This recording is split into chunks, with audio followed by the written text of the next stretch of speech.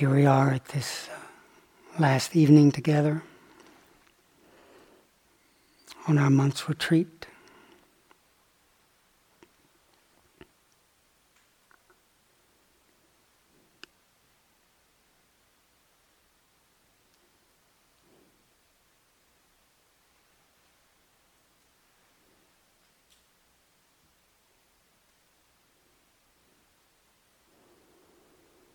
Having had a beautiful and powerful, great compassion ceremony this afternoon,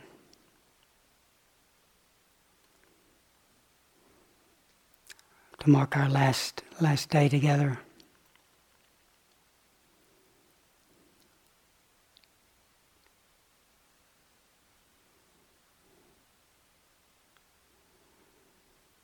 And this retreat is doing perfectly what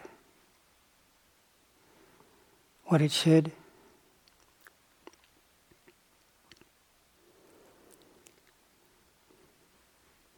What comes into formation shifts, ages, dissolves back into emptiness.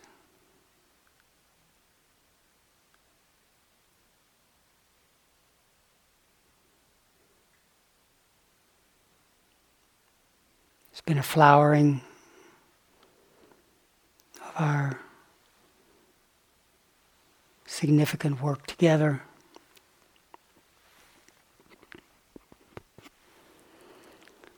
And then when the flower starts to go to seed and the winds blow, just as the karmic winds are blowing now, then the seeds, the petals, recognizable form of the flower is dispersed, just as we can already see some empty cushions of our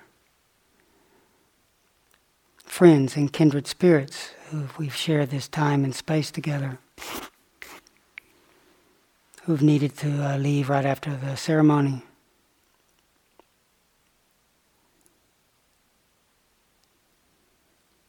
But may these winds, wherever they take us, may we have within our hearts these seeds that we've been planting and watering and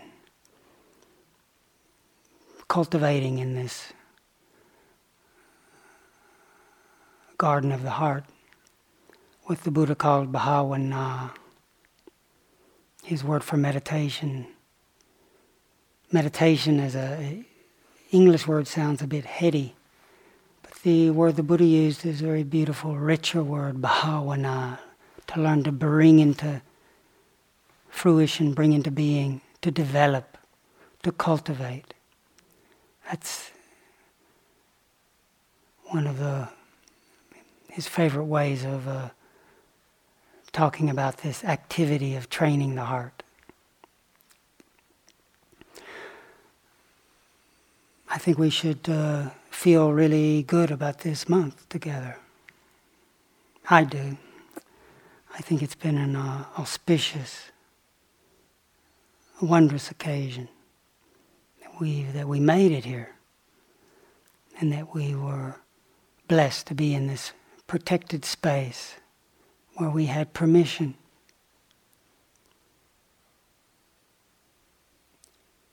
to let go of our entanglement and grip with some of our daily preoccupations for the sake of deepening our alignment with Dharma, with reality.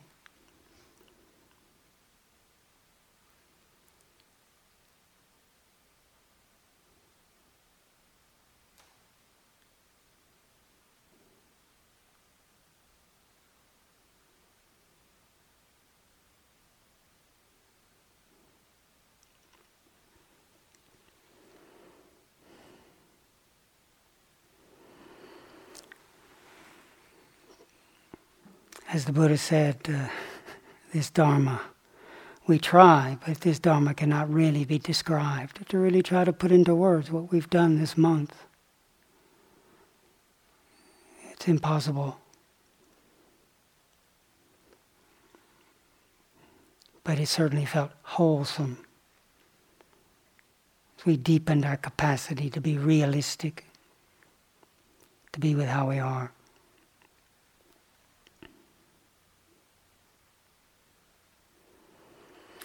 And now, for most of us, a few of us are staying home for a while longer, but we'll find ourselves in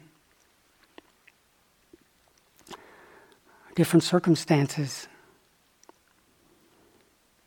and an opportunity to let go of this particular form, this beautiful, precious form that's so supported by the staff here and surrounding this center in a beautiful forest with conducive facilities for us to do this work of mindfulness, steadying the attention on the body, learning to be sensitive to this bodily experience, to calm the nervous system through being with the breathing and being moment to moment with our sitting and walking and standing and lying down. Where we had the opportunity to listen to Dharma, practice according to Dharma. And then with this little by little accumulated gatheredness and samadhi, had a chance to look into the nature of things. Start not just as an idea, but as an experience to really be with, to know and deepen this recognition of this ever-changing reality.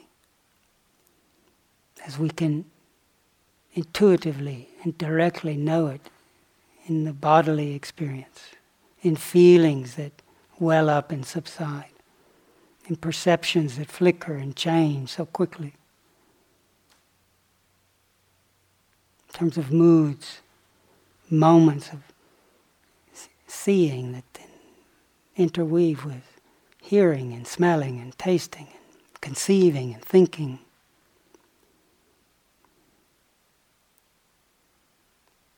Have the opportunity to get the feeling of the ungraspable nature of what we take to be me. Begin to recognize and touch into that all this that seems so real is happening within a context, within a matrix, within a background of wakefulness, of consciousness, of awareness. These are different words for talking about the ground that makes all this experience happen. The experiences of breathing in and breathing out and coming and going happen within a knowing, a field of knowing, a ground of knowing.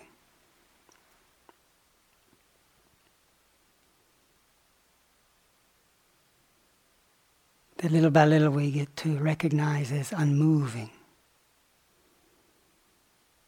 ever present.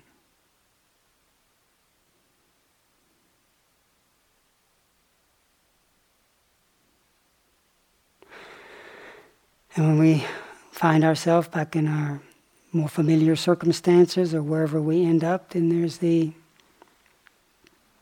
advanced practice.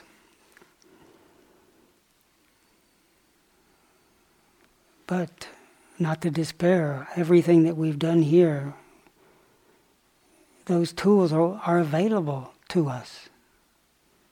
Not necessarily the such protected, silent spaces, but we'll still have our body. There'll still be possibilities for listening, for pausing, and for remembering, realigning, reconnecting with this refuge.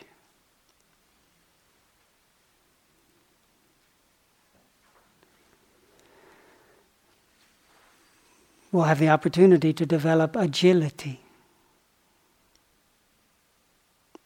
being fluid, as we listen into a circumstance and respond.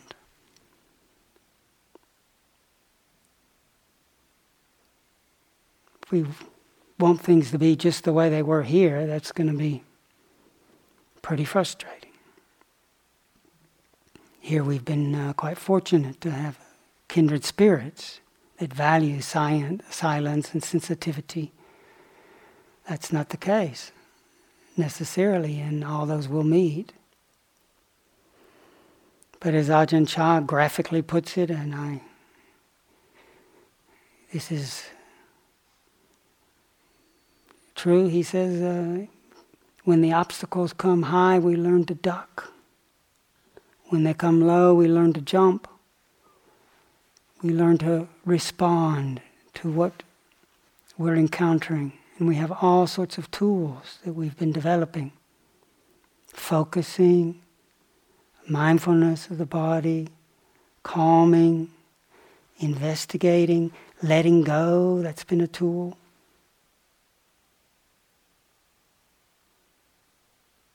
Welcoming, kindness, another tool. Pausing to remember what we cherish, that's what we do in the recitations. Whatever confusion is going on, when we pause to do that, we remember, okay, I don't know what to do next, but I really cherish wisdom. The example of the awakened one. That essential refuge which is right here in my own heart in a moment of listening and mindfulness. I cherish the nature of things, the lawfulness of the unfolding of the cosmos. I cherish these teachings that came forth from the awakened one that we can align with so that we can remember and attune ourselves to the Dharma as it's unfolding in every breath, every moment. I might not know what to do next. Might still be all sorts of unsolved problems. But moments of remembering that, wow, I value Sangha, value the preciousness of remembering that there are people of integrity in this world. There are good people. There are trustworthy beings that we can befriend, that we can align with, that we can meet from time to time. If not in person, we can even read about them. And essentially, Sangha means we can befriend in any moment what is skillful. The essence of Sangha, as the Buddha defined it, is our opportunity to practice in any moment. Yeah, we can just follow old tendencies, or we can, when we take refuge in Sangha, we have this opportunity to make contact with this moment and cultivate the good, the wise, the compassionate.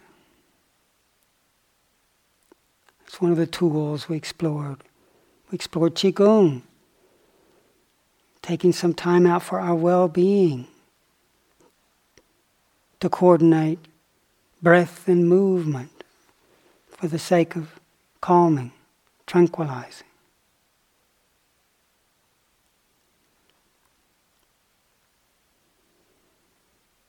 As Nisargadatta says, I think I've already mentioned it, wisdom says I'm no thing. Compassion says I'm everything. Between these two banks, the life of the awakened one flows.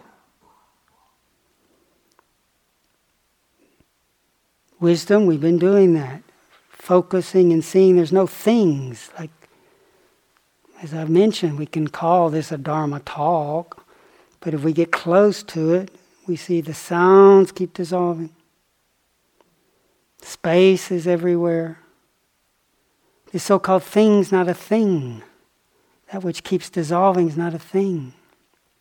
Wisdom sees that and realizes we can't claim anything. Lets go, touches emptiness. Compassion welcomes, opens to everything. So even though these different tools might seem different, wisdom, compassion, chanting, it sounds very complicated. It's all one mind that we're bhavana, we're learning to cultivate, develop its flexibility, its strength, its intuitive, trusting responses. This heart can focus, steady, inquire, let go into that ground of emptiness that has everything within it and welcome.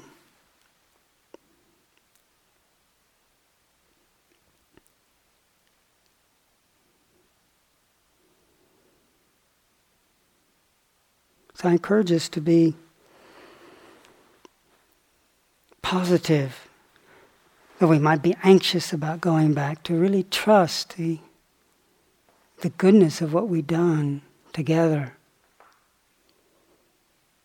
And to be open to its mysterious power.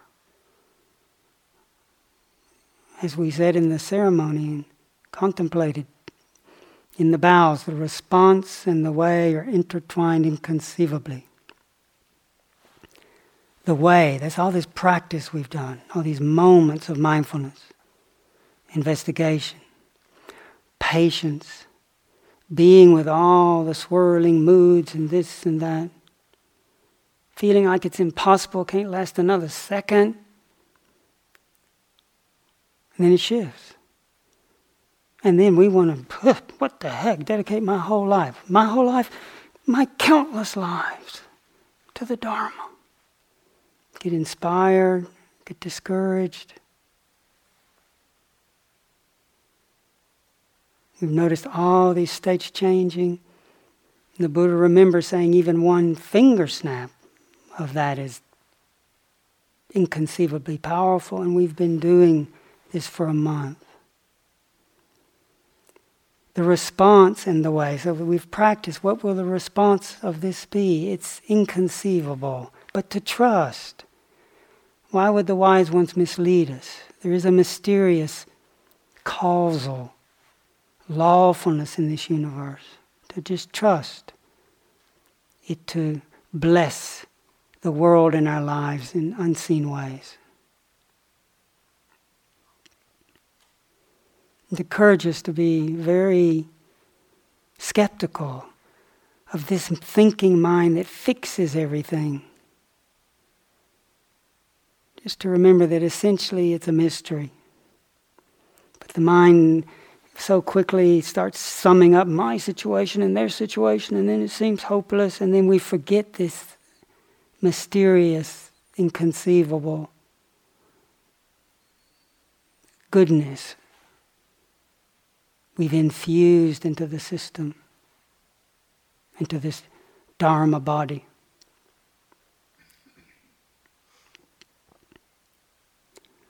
One of my favorite activities in the monastery, even though I wasn't well, because I had an athletic past, when I tend to do exercise, it helps me a lot. And we used to, as monks, we would, after our intense retreat times, we would go on what's called tudong. Tudong means to shake off, but it sort of meant to go walking.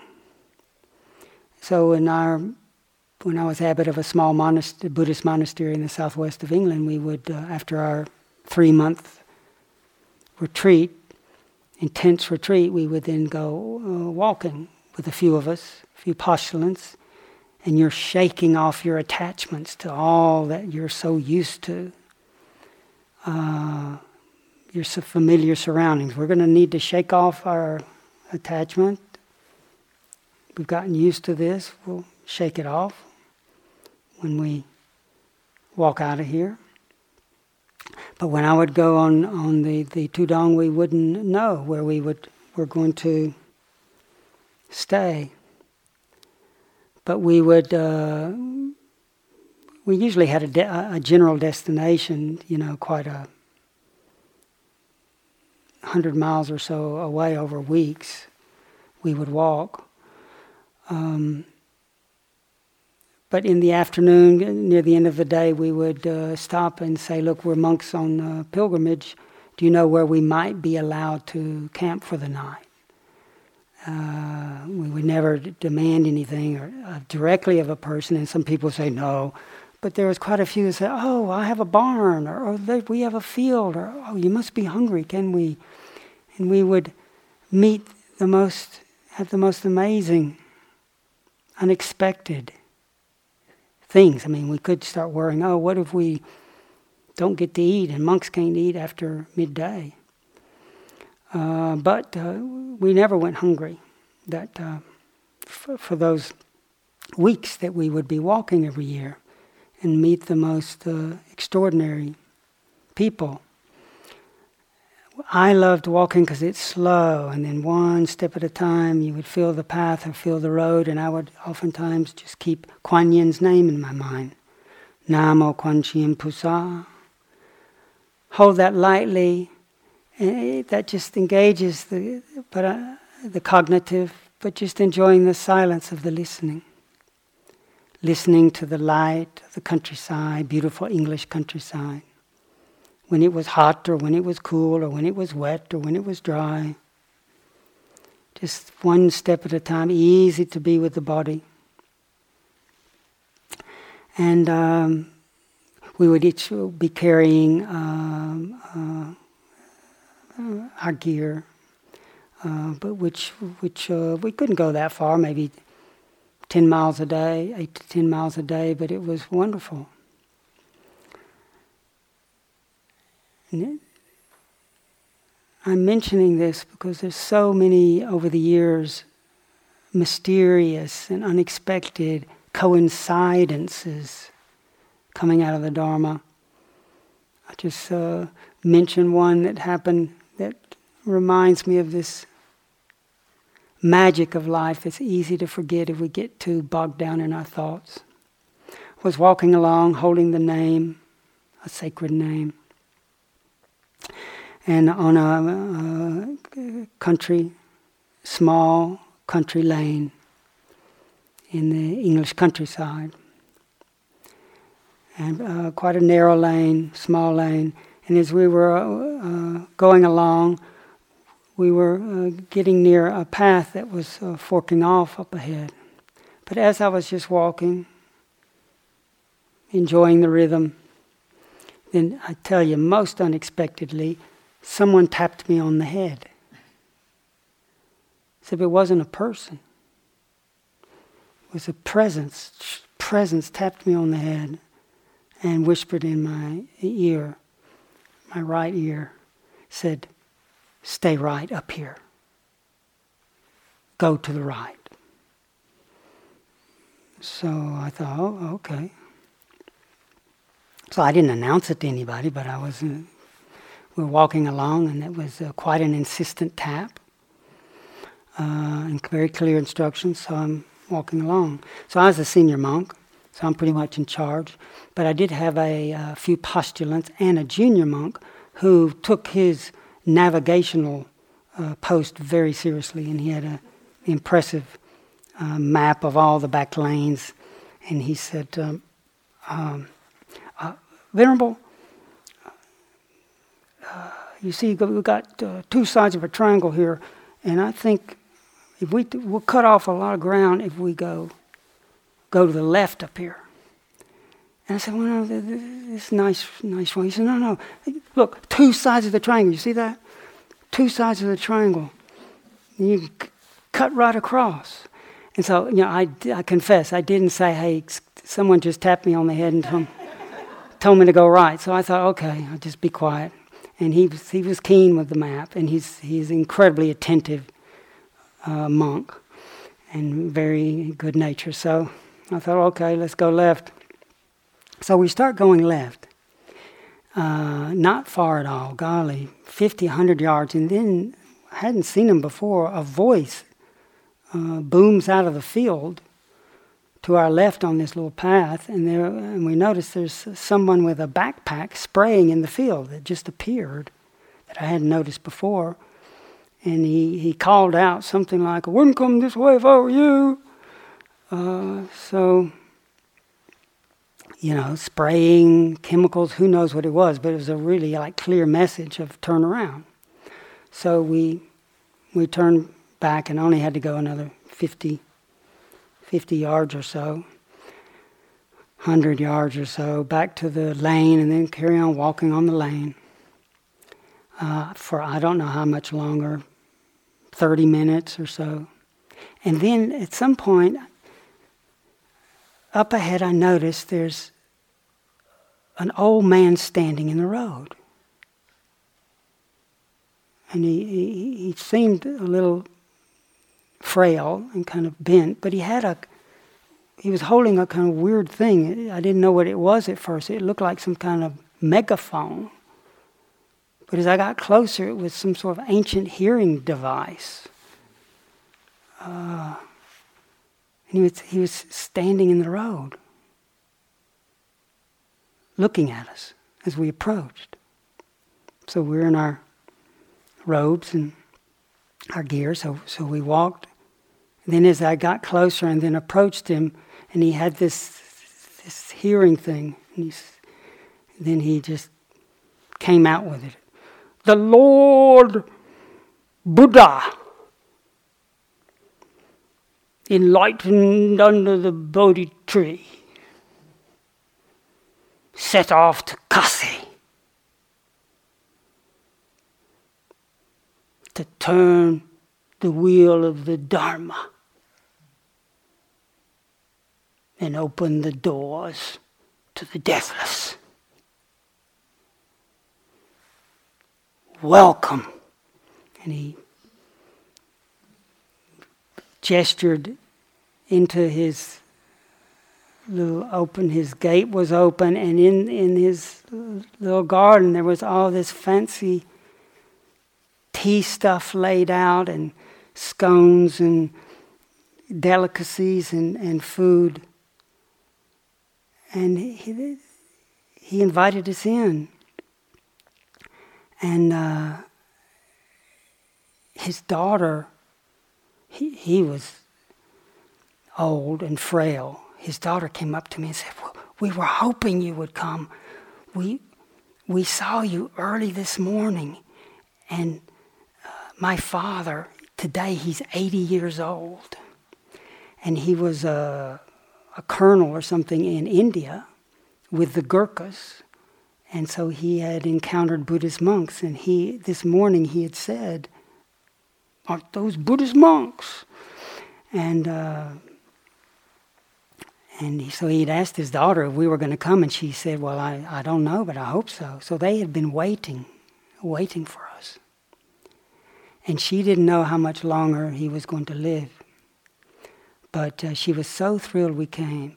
And he showed me all the pictures with the Gurkhas, the soldiers that under his command, and he told me the stories of the Lama that he had met who had taught him about the Lord Buddha, who walked from the Bodhi tree to Kasi, which is Benares, where he gave his first sermon, and he showed me his Dharma wheel of the Om Mani Padme Hum, that he still cherished it, and showed me it would go in a circle. And it was such a beautiful occasion. The response and the way are intertwined inconceivably.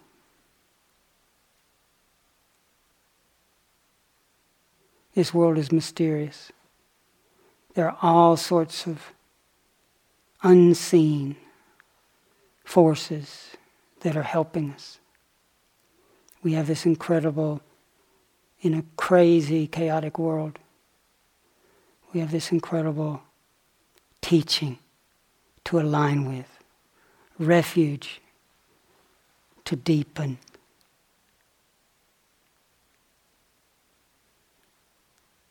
Little by little, let's deepen our trust in this refuge.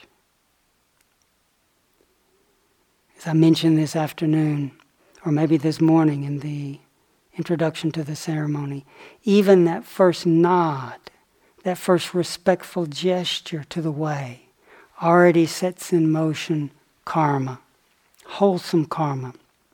That little by little dissolves that which obstructs us from waking up to what has always already been here, timelessly, this luminous heart, this radiant heart. It has been such an honor to practice with you all, to get a chance to regularly connect in with everyone. I feel really good about the effort that we have made together. And without a flicker of doubt, I feel we have made an important, energetic offering to this land, to this world, to our families and to our communities. So I really wish you well, and as you go back to your situations, and encourage you to not get too discouraged. It will,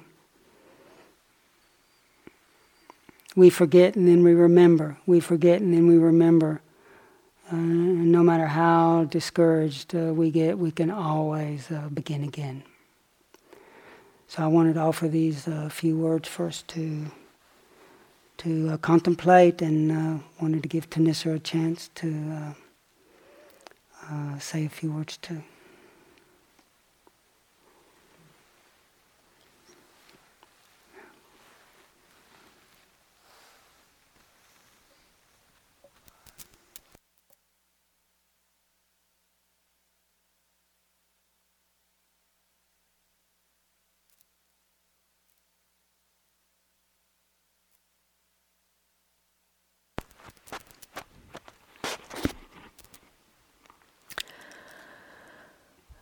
I have to confess, I've run out of words. And I just really was resonating with this beautiful piece that you offered, Kittisaro, sort of vignette of our time together and the encouragement as we go forth from this practice to a different kind of practice. Cultivating the field of paramita. A lot of the practice in the everyday world is everything that we've been cultivating here in the retreat, all the skillful means, but it's also the ground of paramita. These qualities that strengthen the heart, often through meeting challenges and adversity. And struggle, and sometimes, often overwhelm. It's a very complex world we're in now, and can be very overwhelming. So we need a lot of kindness and patience with ourselves and with each other as human beings. And we also need a lot of strength and clarity for, there's a lot also that's not going in a good way that we need to be clear about and to find a appropriate response to. But I also really echo what Kittisaro was saying, that in my experience, that actually it is true that the response and the way are intertwined inconceivably. That I've experienced a lot of mysterious and unexpected responses in this Dharma realm over the decades of practice, and has taken me in so many unexpected ways, and it has also been very challenging. It's a very, the waking up process isn't a breeze. It's a very profound engagement. And it engages every part of your being in the end, every day, relentlessly almost. And yet it's so fruitful, I can't think of anything else that would be as satisfying as then really to engage this path of practice, or anything else that would fulfill one. But one of the, and I'd like to really finish and just offer a few words from Ajahn Chah, who was our core inspiration and primary teacher, that much of what we've been able to transmit to you during this retreat was really inspired a lot by him. The essence really of what our practice is and what he taught and how he was. But one of the things that he really imparted to his disciples wasn't so much the philosophies or the academia of Buddhism, or even the techniques and the structures, or even the many words of wisdom, but what he really imparted was this sense of courage, that you can do this, that we can all do this, that we shouldn't give up on ourselves. And it's very easy to feel like you want to give up. And many of us have a very poor sense of self, which we work through sort of personality structures that are often quite obstructive in many ways in terms of the feeling our full, authentic, brilliant sanity and well-being and radiancy and luminous heart. It sort of gets constricted into these structures of the self. And then it's very easy to believe the internal dialogues around that and to kind of collapse or give up or feel we can't do it or we're a hopeless case. Remind me of one great teacher who's a great guru named Karoli Baba. He was very inspiring to us. He was a great realized being in India, and this teacher went up to him, which was Ramdas, and he said, "I'm really terrible. I'm really a hopeless case. I'm really terrible." And then Karoli Baba sort of stood him up and kind of walked around, kept walking around, looking at him, and sort of, studying every little bit of him. He said, "I didn't see anything wrong." So we need to do that for ourselves, and to take this courage that the masters impart to us. That they don't, not many. Some do come out already realized, but generally speaking, for most, it is the path of practice, and it does take courage. And that the courage that Ajahn Chah gave was this feeling that you can do this. It's not beyond any of us, and we're really just doing just this much, just this, what's in front of us, this breath, this step, this challenge, or this beautiful thing that unfolds. We're just with that much, and not having to try and swallow the whole ocean in one gulp. And that helps us pace ourselves and makes it all very manageable. There's Ajahn Chah said, this is a beautiful teaching that he gave about how this practice unfolds, how at first we make efforts and it feels like we're doing it, and then at a certain point there's just a sort of unfolding of the path. And he said, you will reach a point where the heart tells itself what to do. Try to be mindful and let things take their natural course. Then your mind will become still in any surroundings, like a clear forest pool. All kinds of wonderful, rare animals will come to drink at the pool, and you will clearly see the nature of all things. You will see many strange and wonderful things come and go, but you will be still. This is the happiness of the Buddha.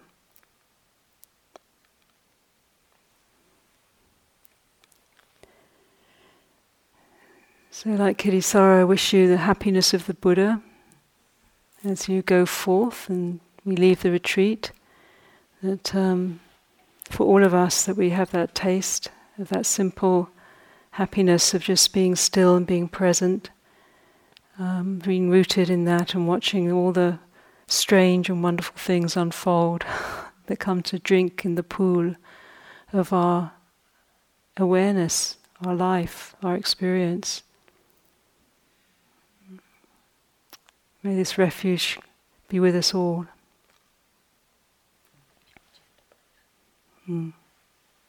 So I just want to finish with a short blessing chant, which is traditional from our monastic training. So to thank everyone for being present. Thank everyone for our practice. Thank everyone for your generosity. Thank everyone for supporting the Dharma. So it's a great gift.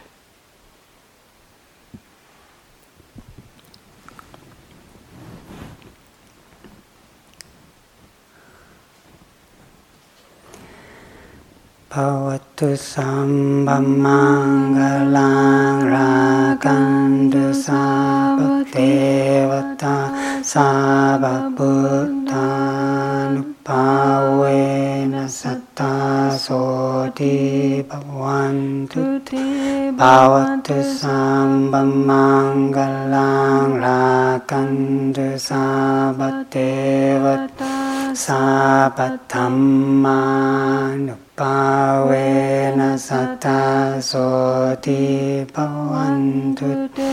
Bhavatu sabhamangalang rakantu sabha devata sabha sanghanu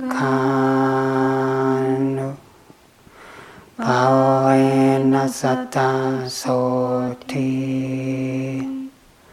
bhavantu te.